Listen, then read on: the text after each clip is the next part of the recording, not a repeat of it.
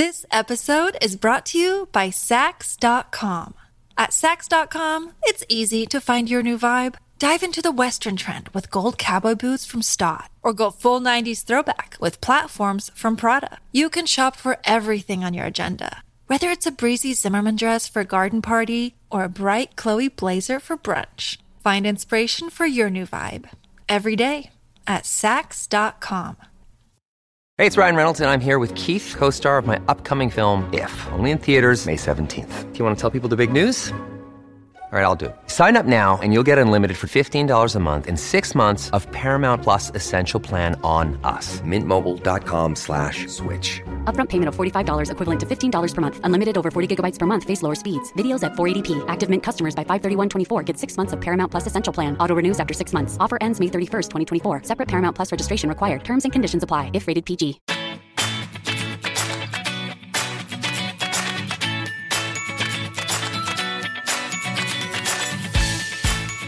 Welcome to AMR Trains, a podcast about training and racing in endurance sports. I'm Dimity McDowell, co-founder of Another Mother Runner.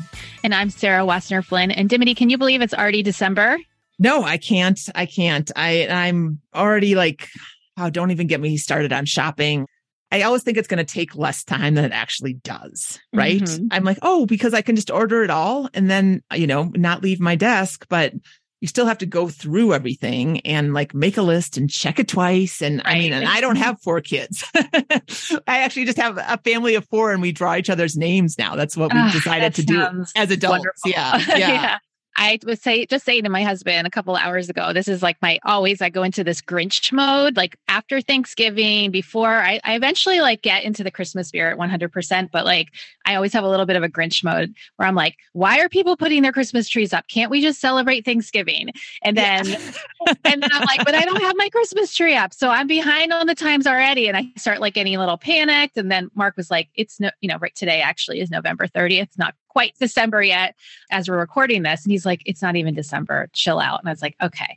But yeah. And also I've been doing a lot of purging at my house of stuff. And I'm like, but yeah, it's going to get filled up again with more stuff because, with 4 kids, you do end up with accumulating a lot on Christmas, even if you don't really need it, they get it. So, yes, I hear you. Next time we record, I'm sure I'll be all in my Christmas spirit, my holiday spirit will be there.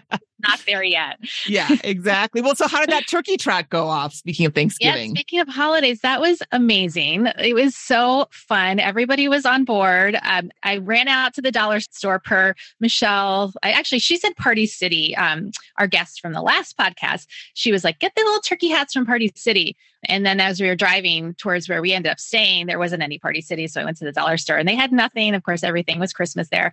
So we didn't have the fruit, the jus. We didn't zhuzh it up. Uh-huh. But as far as spirit and enthusiasm went, we were there. Everybody came out for it. So, we had a big crowd and I had about maybe 10 of us ran the full 5K and then everybody else walked, but they were cheering for us. And the course, I winged it.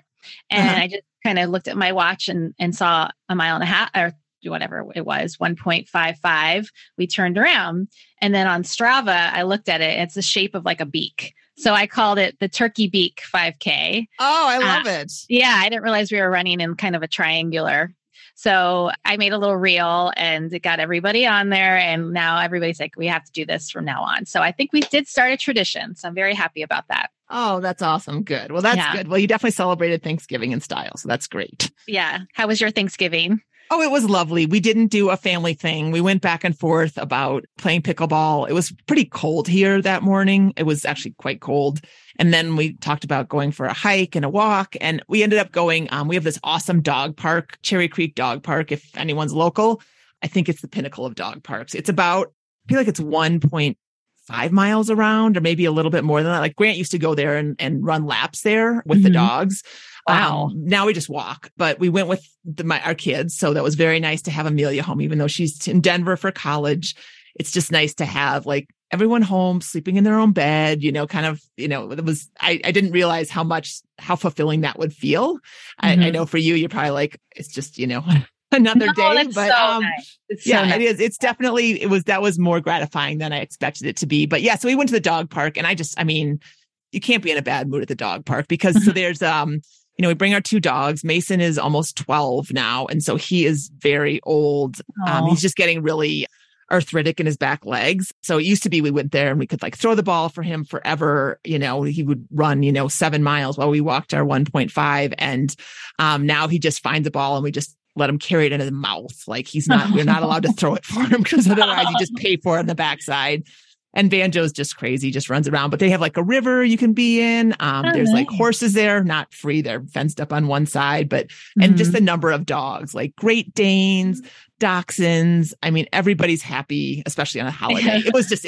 It was good. That's such a great way to start the day. It was very nice. All 4 of us were there, plus the dog. So that was good. So I'm excited about today. We're going to get back to running in a big way with a really fun book. It's hard to believe that the New York Times bestselling book, Born to Run, was released 13 years ago. As you may recall, this was a book by Chris McDougall, considered an ode to minimalist running that sold more than 500,000 copies worldwide and made a sweeping impact on the running world. It's said to be one of the primary catalysts for the minimalist running shoe revolution that helped spur brands to develop lighter, lower to the ground shoes using less material. So if you're wearing and loving your minimalist shoes right now, you've got Born to Run and Chris McDougall to thank. Now, Chris is back with a follow-up book, Born to Run 2, The Ultimate Training Guide, set to release the day this episode drops on December 6th.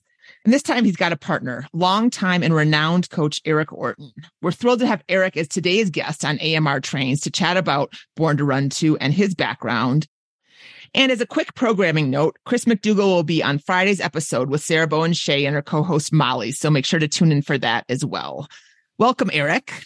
Well, thank you. I'm excited for this. Chris and I have been doing so many podcasts lately together. So I'm actually pretty excited to be solo today.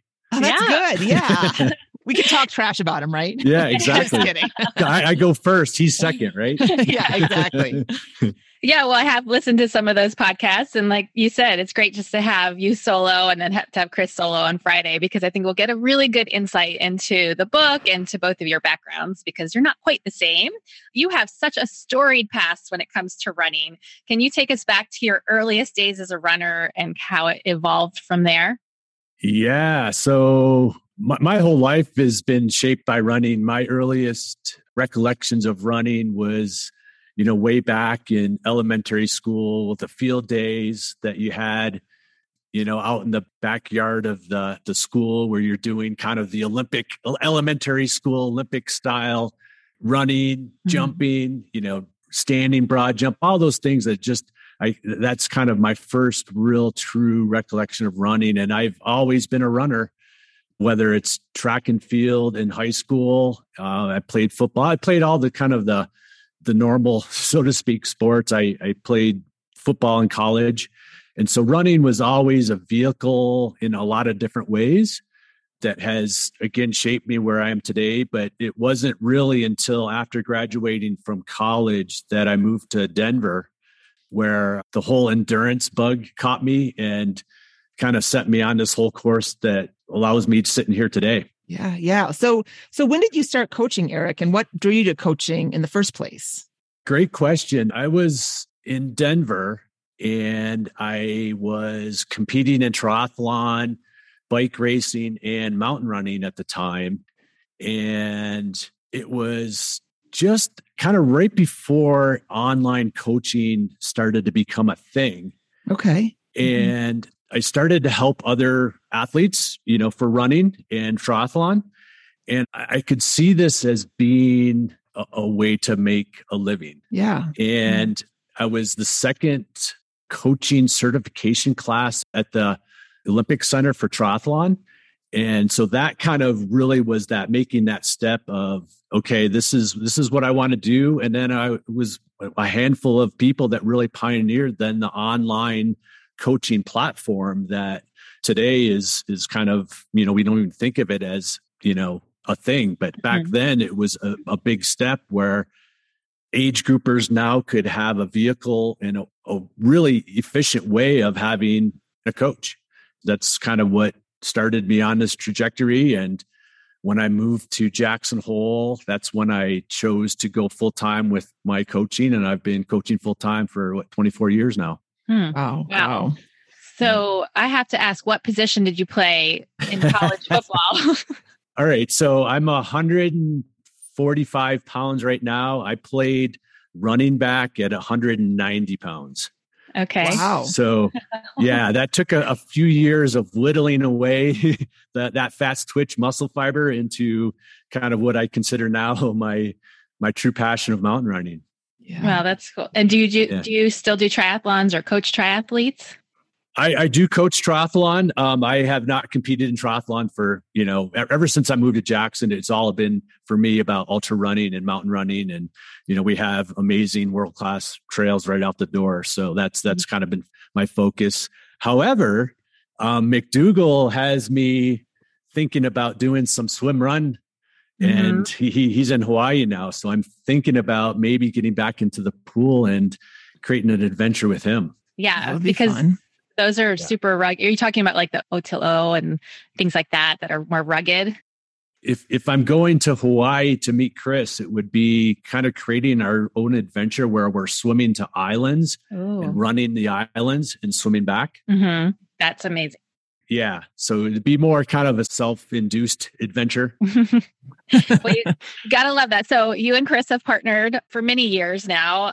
You were prominently featured in Born to Run, and you're credited with creating training plans that cured Chris McDougall's chronic injuries, which allowed him to chase the epic adventures that he chronicled in his book, in the original book. So how did your life and career change with the original book's explosive popularity? Yeah, I mean, I think it changed all our lives significantly. It was originally, we went down with the idea of doing a magazine article for this. And when we got down to the Copper Canyon, Chris and I our eyes met and we kind of laughed at each other. And he goes, I think I have enough for a book here. So that was not our intention going down. It was just something very benign and just going down for an adventure. But 3 years later after that, when the book came out and it started to hit, my coaching platform went from domestic to worldwide. And that's, allowed me to write my own book, The Cool Impossible, and to have people come visit me here in Jackson from all over the world. And I get to visit people all over the world and really kind of live my passion of helping people learn to run better. That's cool. That's cool. Well, as Sarah mentioned earlier, it has been 13 years since the release of Born to Run. Was there a reason for such a big gap between the books, other than the two of you, doing your own thing and running with donkeys and coaching a bunch of people and that kind of thing? Yeah, I think you hit it. There was obviously those 3 years after Born to Run came out were pretty massive as far as just craziness. Yeah. I was kind of scrambling in a lot of ways, hearing thousands and thousands of runners, of people that, hey, I'm just like Chris, how can you help? And so we had a lot of stuff going on. And I think also once we started this project for Born to Run 2, it kind of resonated with me as to why this timeline needed to take place for Chris, is that I think Chris needed this time to really see two things: how profoundly he inspired other people that gave them hope that they could run also and run healthily and to be able to run without injury. And then secondly, I think he needed the validation that he achieved his goal. And his goal, short-term goal, was to go down to the Copper Canyon and finish a 50-mile race that he never thought he could do. But the bigger goal that we had was for him to be able to run out his door any day, anytime, for as long as he wanted. And he really achieved that. And I think for him mentally, it needed that time frame for him to really see that he achieved that. And therefore answering your question of why 13 years. Yeah. Yeah. That's very cool. I love that was this big, the long-term goal. It wasn't a race. It wasn't a split. It was just, hey, I just want to be able to do what I want to do from my house. Exactly. Yeah. Exactly. We'll be right back after this break. This episode is brought to you by Sax.com. At Sax.com, it's easy to find your new vibe. Dive into the Western trend with gold cowboy boots from Stott, or go full 90s throwback with platforms from Prada. You can shop for everything on your agenda, whether it's a breezy Zimmermann dress for a garden party or a bright Chloe blazer for brunch. Find inspiration for your new vibe every day at Sax.com. Another day is here, and you're ready for it. What to wear? Check. Breakfast, lunch, and dinner? Check. Planning for what's next and how to save for it? That's where Bank of America can help. For your financial to-dos, Bank of America has experts ready to help get you closer to your goals. Get started at one of our local financial centers or 24/7 in our mobile banking app. Find a location near you at bankofamerica.com/talktous. What would you like the power to do? Mobile banking requires downloading the app and is only available for select devices. Message and data rates may apply. Bank of America N.A., member FDIC. So can you talk a little bit, Eric, about the collaborative process in writing Born to Run 2? I mean, how did you guys, you have a lot of content in that book.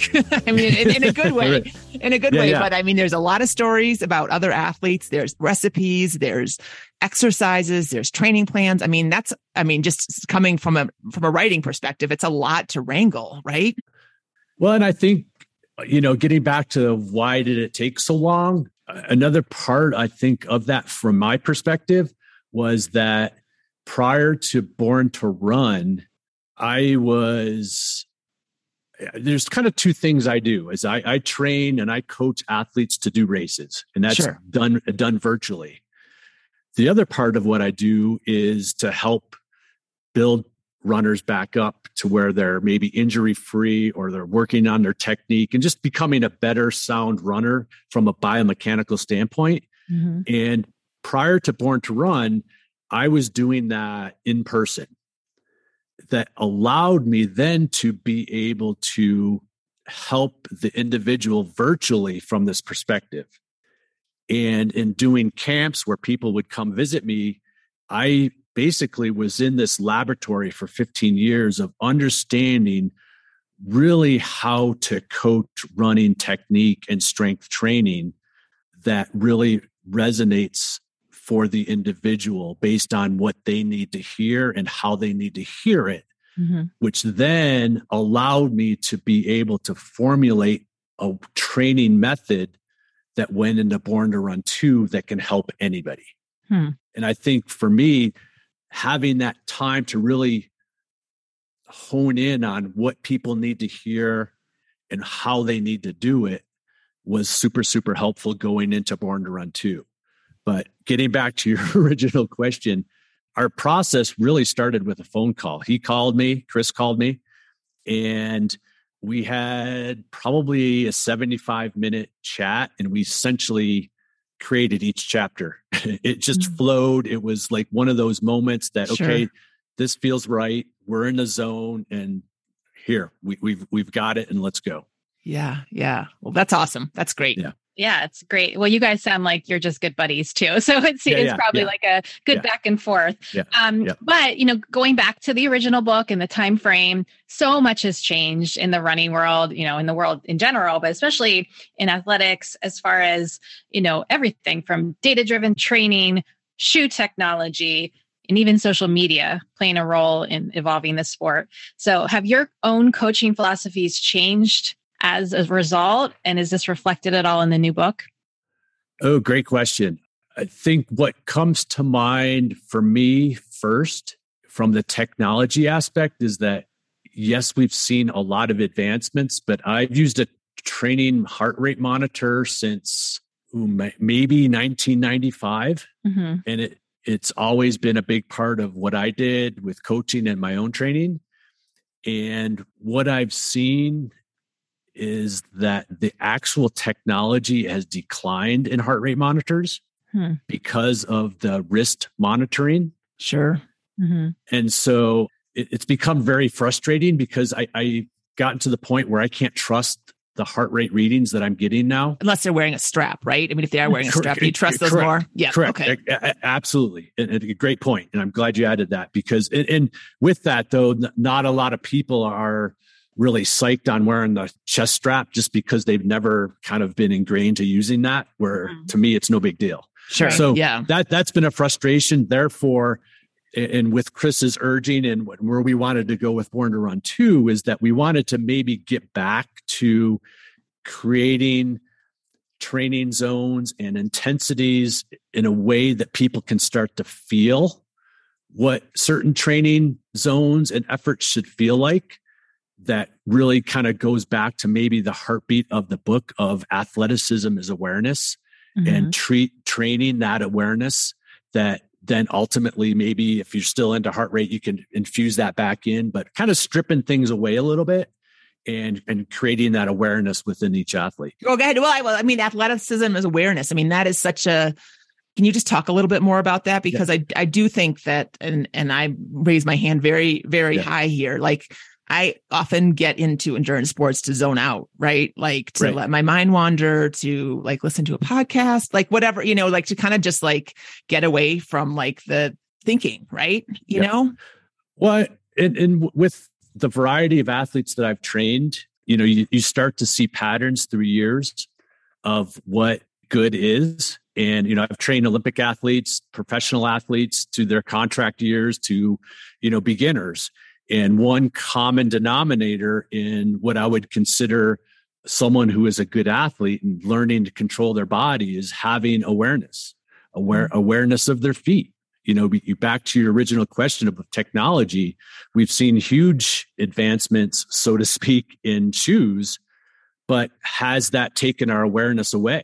And, you know, I'm sure we're going to get into shoes at some point with this conversation, but, you know, it doesn't have to be this whole minimal choice isn't an all or nothing choice. Is that using a minimal shoe from my perspective brings back awareness that can help any runner. Nice. Well, actually, let's talk about shoes for a second before we get into the book, because now you've kind of peaked and people are like, okay, I want to know. What do you, I mean, I'm a middle of the pack half marathoner, say. I've read your book. I mean, I know you talk about ultras in your book, but I mean, like I go to the shoe store. What do I do? Because I feel like there's just so many messages out there, and it can get really confusing and also kind of intimidating, I think, at times. Absolutely. And I think maybe my core message to that question for everybody out there listening is that to understand two things: how we use our feet directly correlate to how well we activate muscles as we run. We often hear how important the glute stability is, how important having good strength is, but from a running perspective, that all starts with how well we use our feet, where we strike the ground and how we strike the ground.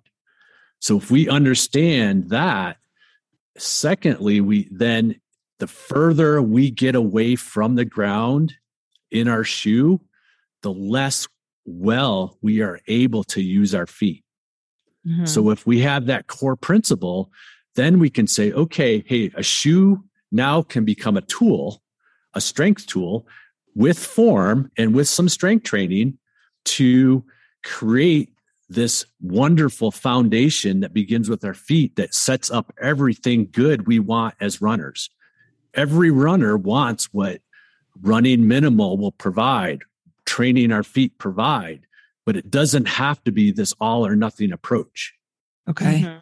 I do have to interject though, because, what about speed? Because let's just go right into like the vapor flies or the next percent's like, you're not anywhere near the ground. And when you're wearing those shoes, it's like you're wearing moon boots. So what are your thoughts on those shoes and like carbon plated shoes and how, you know, also like it's free speed, right? Yeah. And that's where it gets tricky because, hey, as of right now, there's proof that they work, right? You know, we're seeing records, there's enough data out there that show, hey, they work even from a recovery standpoint. But what we don't know and what's not measured is how people feel using these shoes most of the time. And this kind of goes into what maybe runners expect from how they feel as runners. Is that maybe we've somewhat been brainwashed to think, hey, muscle tightness and muscle imbalance is par for the course as we run. And that's just an imbalance that, again, begins with the feet. So getting back to the super shoes, if we're using them exclusively, we still don't know how destructive they are being from a muscle imbalance standpoint that can lead to a lot of issues that maybe most people already have and they don't think anything of it. That's interesting. That's interesting. Well, and so let's just go back for 1 second, then we'll get into the book. But the whole foot thing, I mean, I would guess, and this is me just guessing, I would say maybe 1 in 10 runners pay attention to their feet. If that, I mean, I don't know. I don't feel like it's a very big, you're right. Everyone talks about, engaging your glutes and doing, like kind of thinking higher up the chain. But I mean, how many runners would you say, Eric, are thinking about like their feet and how they're moving and how they hit the ground, that kind of thing? Oh, I mean, if we got 28 million runners in this country, less than 1%. Yeah. And again, that's just insane to me, even from an athletic standpoint, is that here, these are the muscles that we're using 100% of the time. Every time we take a step, we have muscles there. It's our stability foundation. Everything starts with our feet, and we're not training our feet. Mm-hmm. Yeah. And with that, it's so easy, it's so profound, and it's so potent, just what a little bit of foot core exercises can do for your running. And that's what gets me excited, because everybody can do this, and it's going to profoundly change not only how you feel as a runner, but what you feel is important from a strength training standpoint. Yeah. All right. So if someone's listening right now and they want like one foot core exercise, I know you have a section in the book on this, but what's one thing that they could do just to try, just to, get a sense of things? Yeah. While you're listening to this podcast, take your shoes and socks off, stand, balance on one foot, and balance flat-footed first. Notice the challenge it is, especially for your big toe, just to stabilize. If you want to make it a little bit harder, close your eyes. Notice how hard your feet have to work to stabilize. Then the advanced part would be then to balance on your forefoot. Elevate the heel just a little bit off the ground and try to balance on that one leg. And notice how challenging it is. Notice where you feel it. You're going to get it where you need it, where your weakest link is. And through time, you're going to start feeling your glute engage. And that's the holy grail, is how we use our feet directly relate to how well we use our glute. All right. I feel like I need to strip down everything I've ever done. Start with my feet. Can I slide off my shoes on this podcast? Yeah. You can't hear it while I try it. I know. And it goes back to that awareness, is once you just do that simple exercise, if you're just listening to this, you're going to see, well, that's ridiculous. How easy is that? Mm-hmm. Once you do it, you're going to see how challenging it is for everybody. And then secondly, you're going to understand how important the big toe and the arch is for stabilization and elastic energy to propel you forward. So that it goes back to that awareness thing. And now you're going to maybe buy into some of the strength training that nobody does that can be so powerful. Mm-hmm. Well, just to talk, you mentioned something about pain and how we don't have to run with pain. And you retweeted recently something from Chris. Let me just find it here.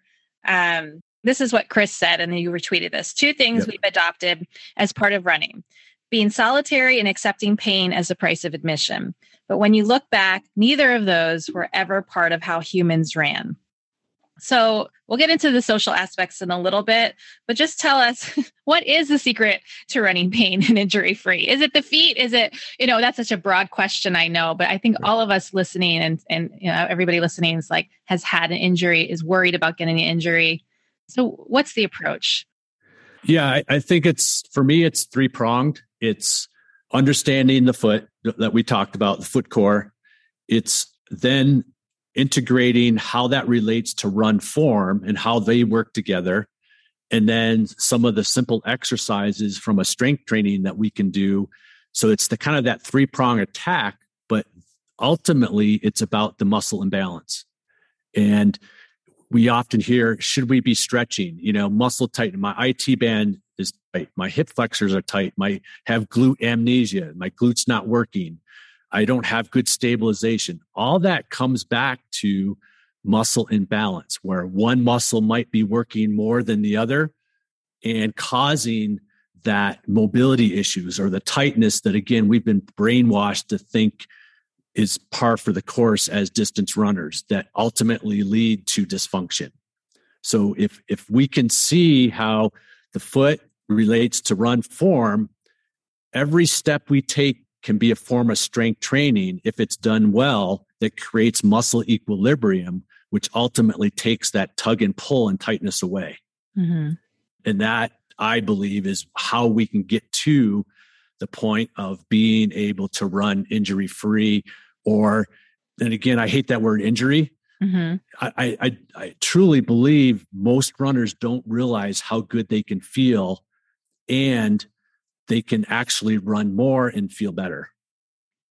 But okay, I'm just going to throw myself into this again, but I'm currently dealing with a hip issue. I know what it is. It's glute instability. It's postpartum. It's all that. Yep. Do you recommend, I love to run. I can't imagine my life without it. So this is why I continue to be injured, because I don't want to take time away from running. Is there a point where you just recommend to us, stop running, go back to the basics, do your strengthening, address the the pain, I guess, because I can run through it. It's not anything that's debilitating, but it's there. So do you recommend kind of just starting from scratch and really focusing on that strength work before you go back into a running program?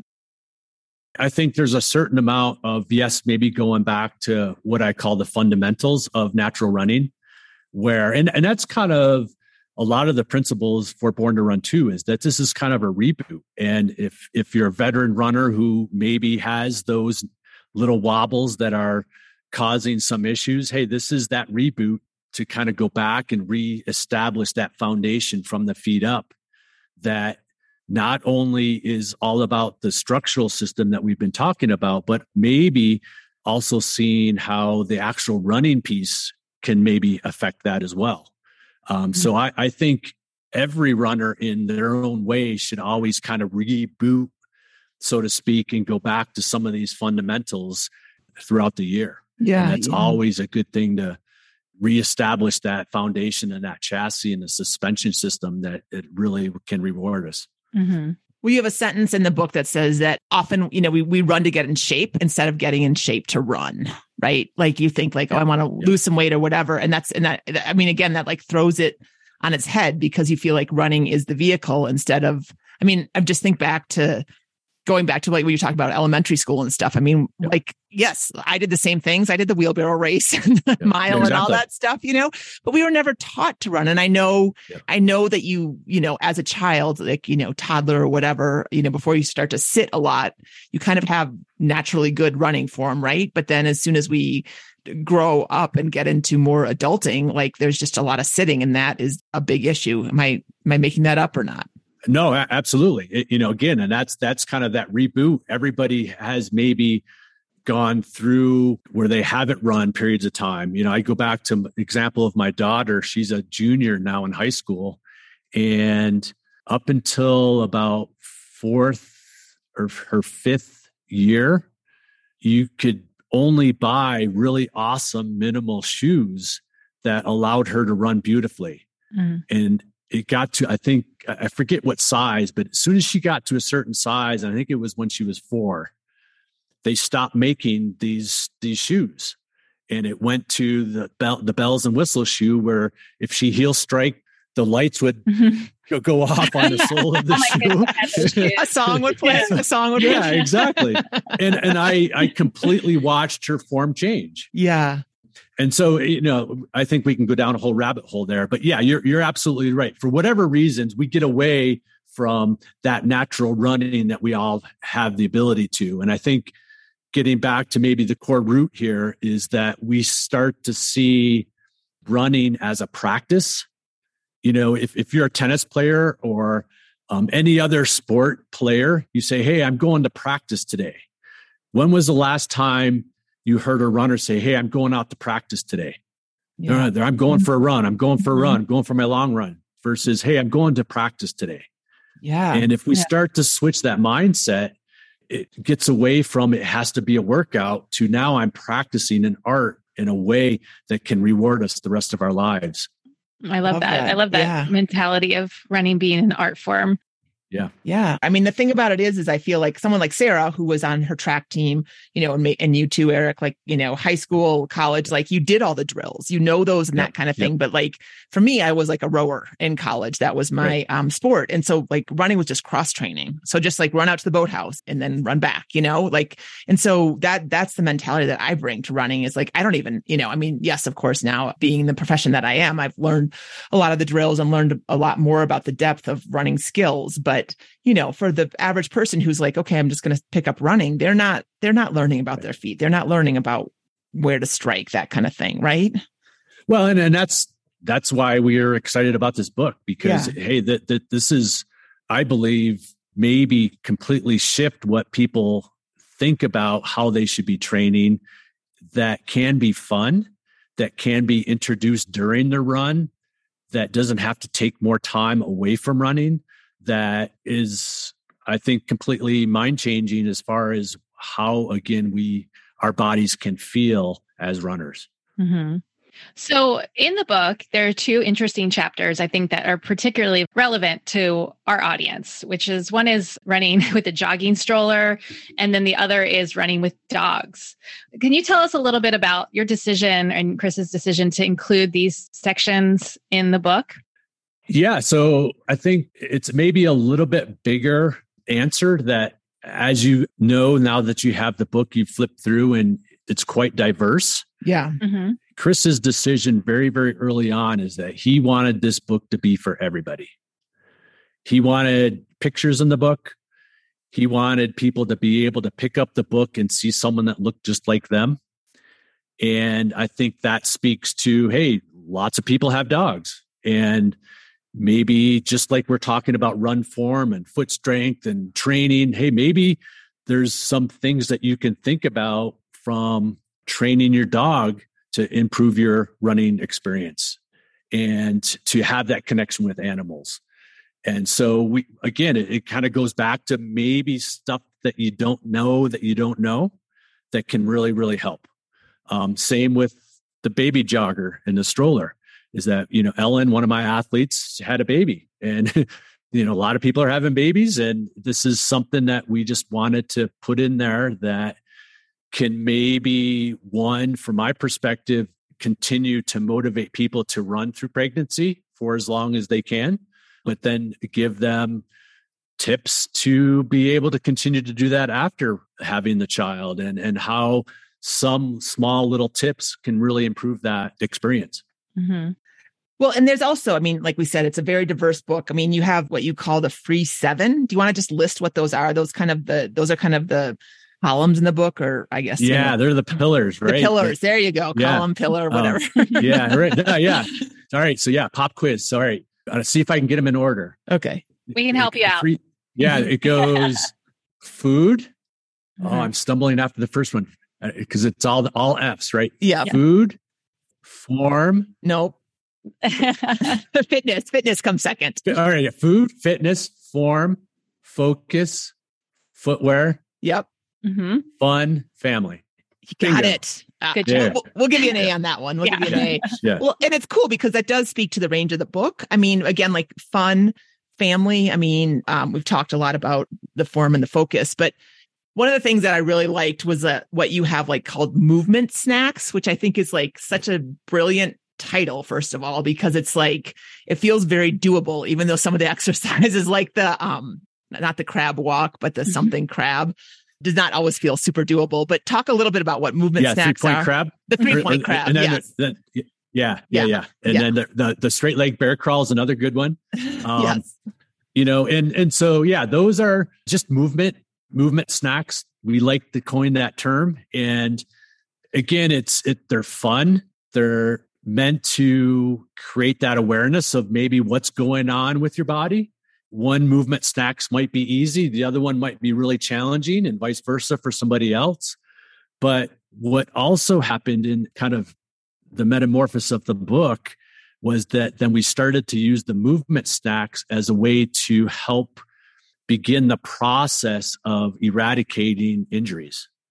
And so we just kind of like the idea that these can be done anywhere, anytime, to help mobility and just to help with that awareness of what's going on with your body. Yeah. that again can be done anywhere, anytime. And that's kind of the idea. Yeah. I like how they're doable and they're pretty easy to understand and to follow. Like Dimity said, like, even if you don't come from a background where you know all those drills, you can still, follow the pictures and the step-by-step. That's really helpful. Can you talk a little bit, Eric, about, I mean, you call it the hundreds? That's Pilates. I know that, but what's the 100? And the 100 up? 100 up. That's what it is. Yeah. 100 up. Yeah. Because I think that's another like useful thing that people can really, even if they, don't read the book for 6 months, they can integrate that now. Yeah. So the 100 up, Chris stumbled on that a few years back. George Walter was back in the 1920s, I believe. He was what they called a pedestrian runner. Okay. Mm-hmm. That's the old term. We would call him an ultra runner this day, but he ran, and walked big ultra marathon type distances way back in the 20s. And he used the 100 up as a form of training when he couldn't run. So the 100 up is simply, there's two forms. There's the 100 up minor, which is simply just marching in place, bringing your knees as high as possible in front of you to really manufacture that biomechanical movement of running. And then the more advanced movement would be taking the 100 up to more of running in place. Where the number 100 comes in is you're doing that 100 steps.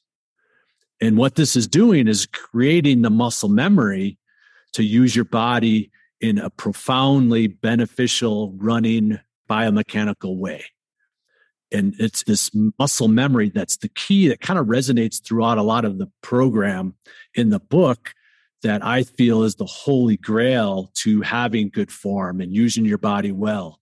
Is that a lot of times when we're dealing with run form, so many athletes and coaches focus so much on the learning, and it's more about the muscle memory that's the key. Yeah. And that's where, in the book, we say, hey, we can fix your run form in 5 minutes by running in place. But it's really the muscle memory then of that practice to let it take hold through time. Mm-hmm. One more thing I wanted to add is at the back, you have a reference guide for pain. So it's like, you see this sometimes in magazines and it's like, oh, you have shin pain. Here's how to address it. Or obviously you can go on WebMD and find it. But I really like that you can just kind of flip through and you have diagrams and photos. And I'm like, okay, I'm taking it because I also coach high school. So I'm like, this is such a good reference for just basic treatment and what causes it too, which is really important because a lot of times we don't realize that it's a chain reaction. So I just wanted to say thank you for including that because I think that that's something that's so important just to have like basic, knowledge of what it is, what's causing it, and here's how to fix it.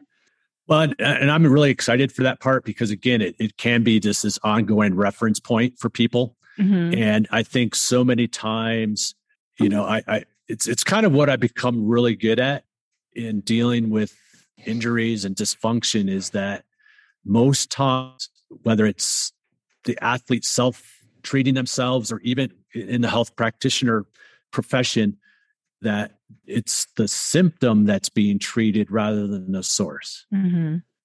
And what you're describing in the book is that this is a way to diagnose the source and treat the source rather than just where you feel it. And most times where there's pain, where there's discomfort is just a symptom of somewhere else. Mm-hmm. And we're hopefully taking it that next step and treating the source. Yeah. Yeah. For me, it's all the glutes. Yeah, like, right. Sitting too much, as Dimity mentioned, is also a problem, but yeah. Yep. Well, so Eric, to wrap things up, can you leave us with some hopeful words of advice for listeners who want to run free and kind of embrace some of the stuff that you've talked about? Yeah, I think that's a loaded question. I think it goes back to maybe some of the things we touched on is that seeing running as a practice, seeing running as something that's fun, that can be fun. And maybe that word fun is the overriding pillar here, is that if we have good form, if we treat our body well, it's going to feel better. The better we feel, the more fun we're going to have, right? And I think understanding what is fun for you And you mentioned the word social media a while back, of really having an awareness of what is fun for you. And I'll pull Chris into this conversation, is that he and I are very different as far as what's fun. What's fun for him is to just go jog around the island of the trails in Hawaii and just kind of go run to breakfast. Where fun for me is running up mountains and making things hard and training. I love to train, and that's fun for me. So I think ultimately having that awareness of what is fun for you in an authentic way, that's not something that someone thinks it needs to be for you. So you can then create that fun factor for you. That's what truly is what you're about. That's great. I think we can all, ask ourselves what we love about running. And, some people it's setting PRs and maybe, accomplishing something that they've never done before. And for some people, it just could be going out and then being in the fresh air and observing nature. So it's great. And it speaks to the wide breadth that you've taken with this book as far as covering all the bases. So I think there's something in there for everybody for sure. Well, now I'll just kind of add, I think, and I saw it with triathlon back in the early days of Ironman, is that there's so much focus on the marathon and now ultra marathoning and the bigger distance. And if you don't go big, you don't go long, you don't go big, then you're not worthy. And I think that's so detrimental, is that you can have fun running a mile race, a 5K, that don't put all these rules on what running is for you based on what other people are doing.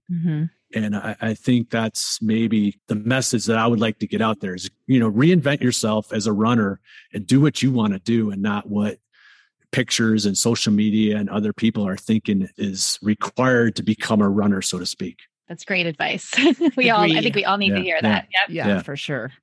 Awesome. Well, thank you, Eric. You are just like a fountain of knowledge, energy. I'm like, okay, I'm ready to hire you as my coach and get back to running. I know. Fix the hips, get back to running, all the things. So awesome. Well, take care. Good luck with the book. Okay. I hope it goes well, and take good care. Thank you. This was a lot of fun. I really appreciate it. Thank you, Eric.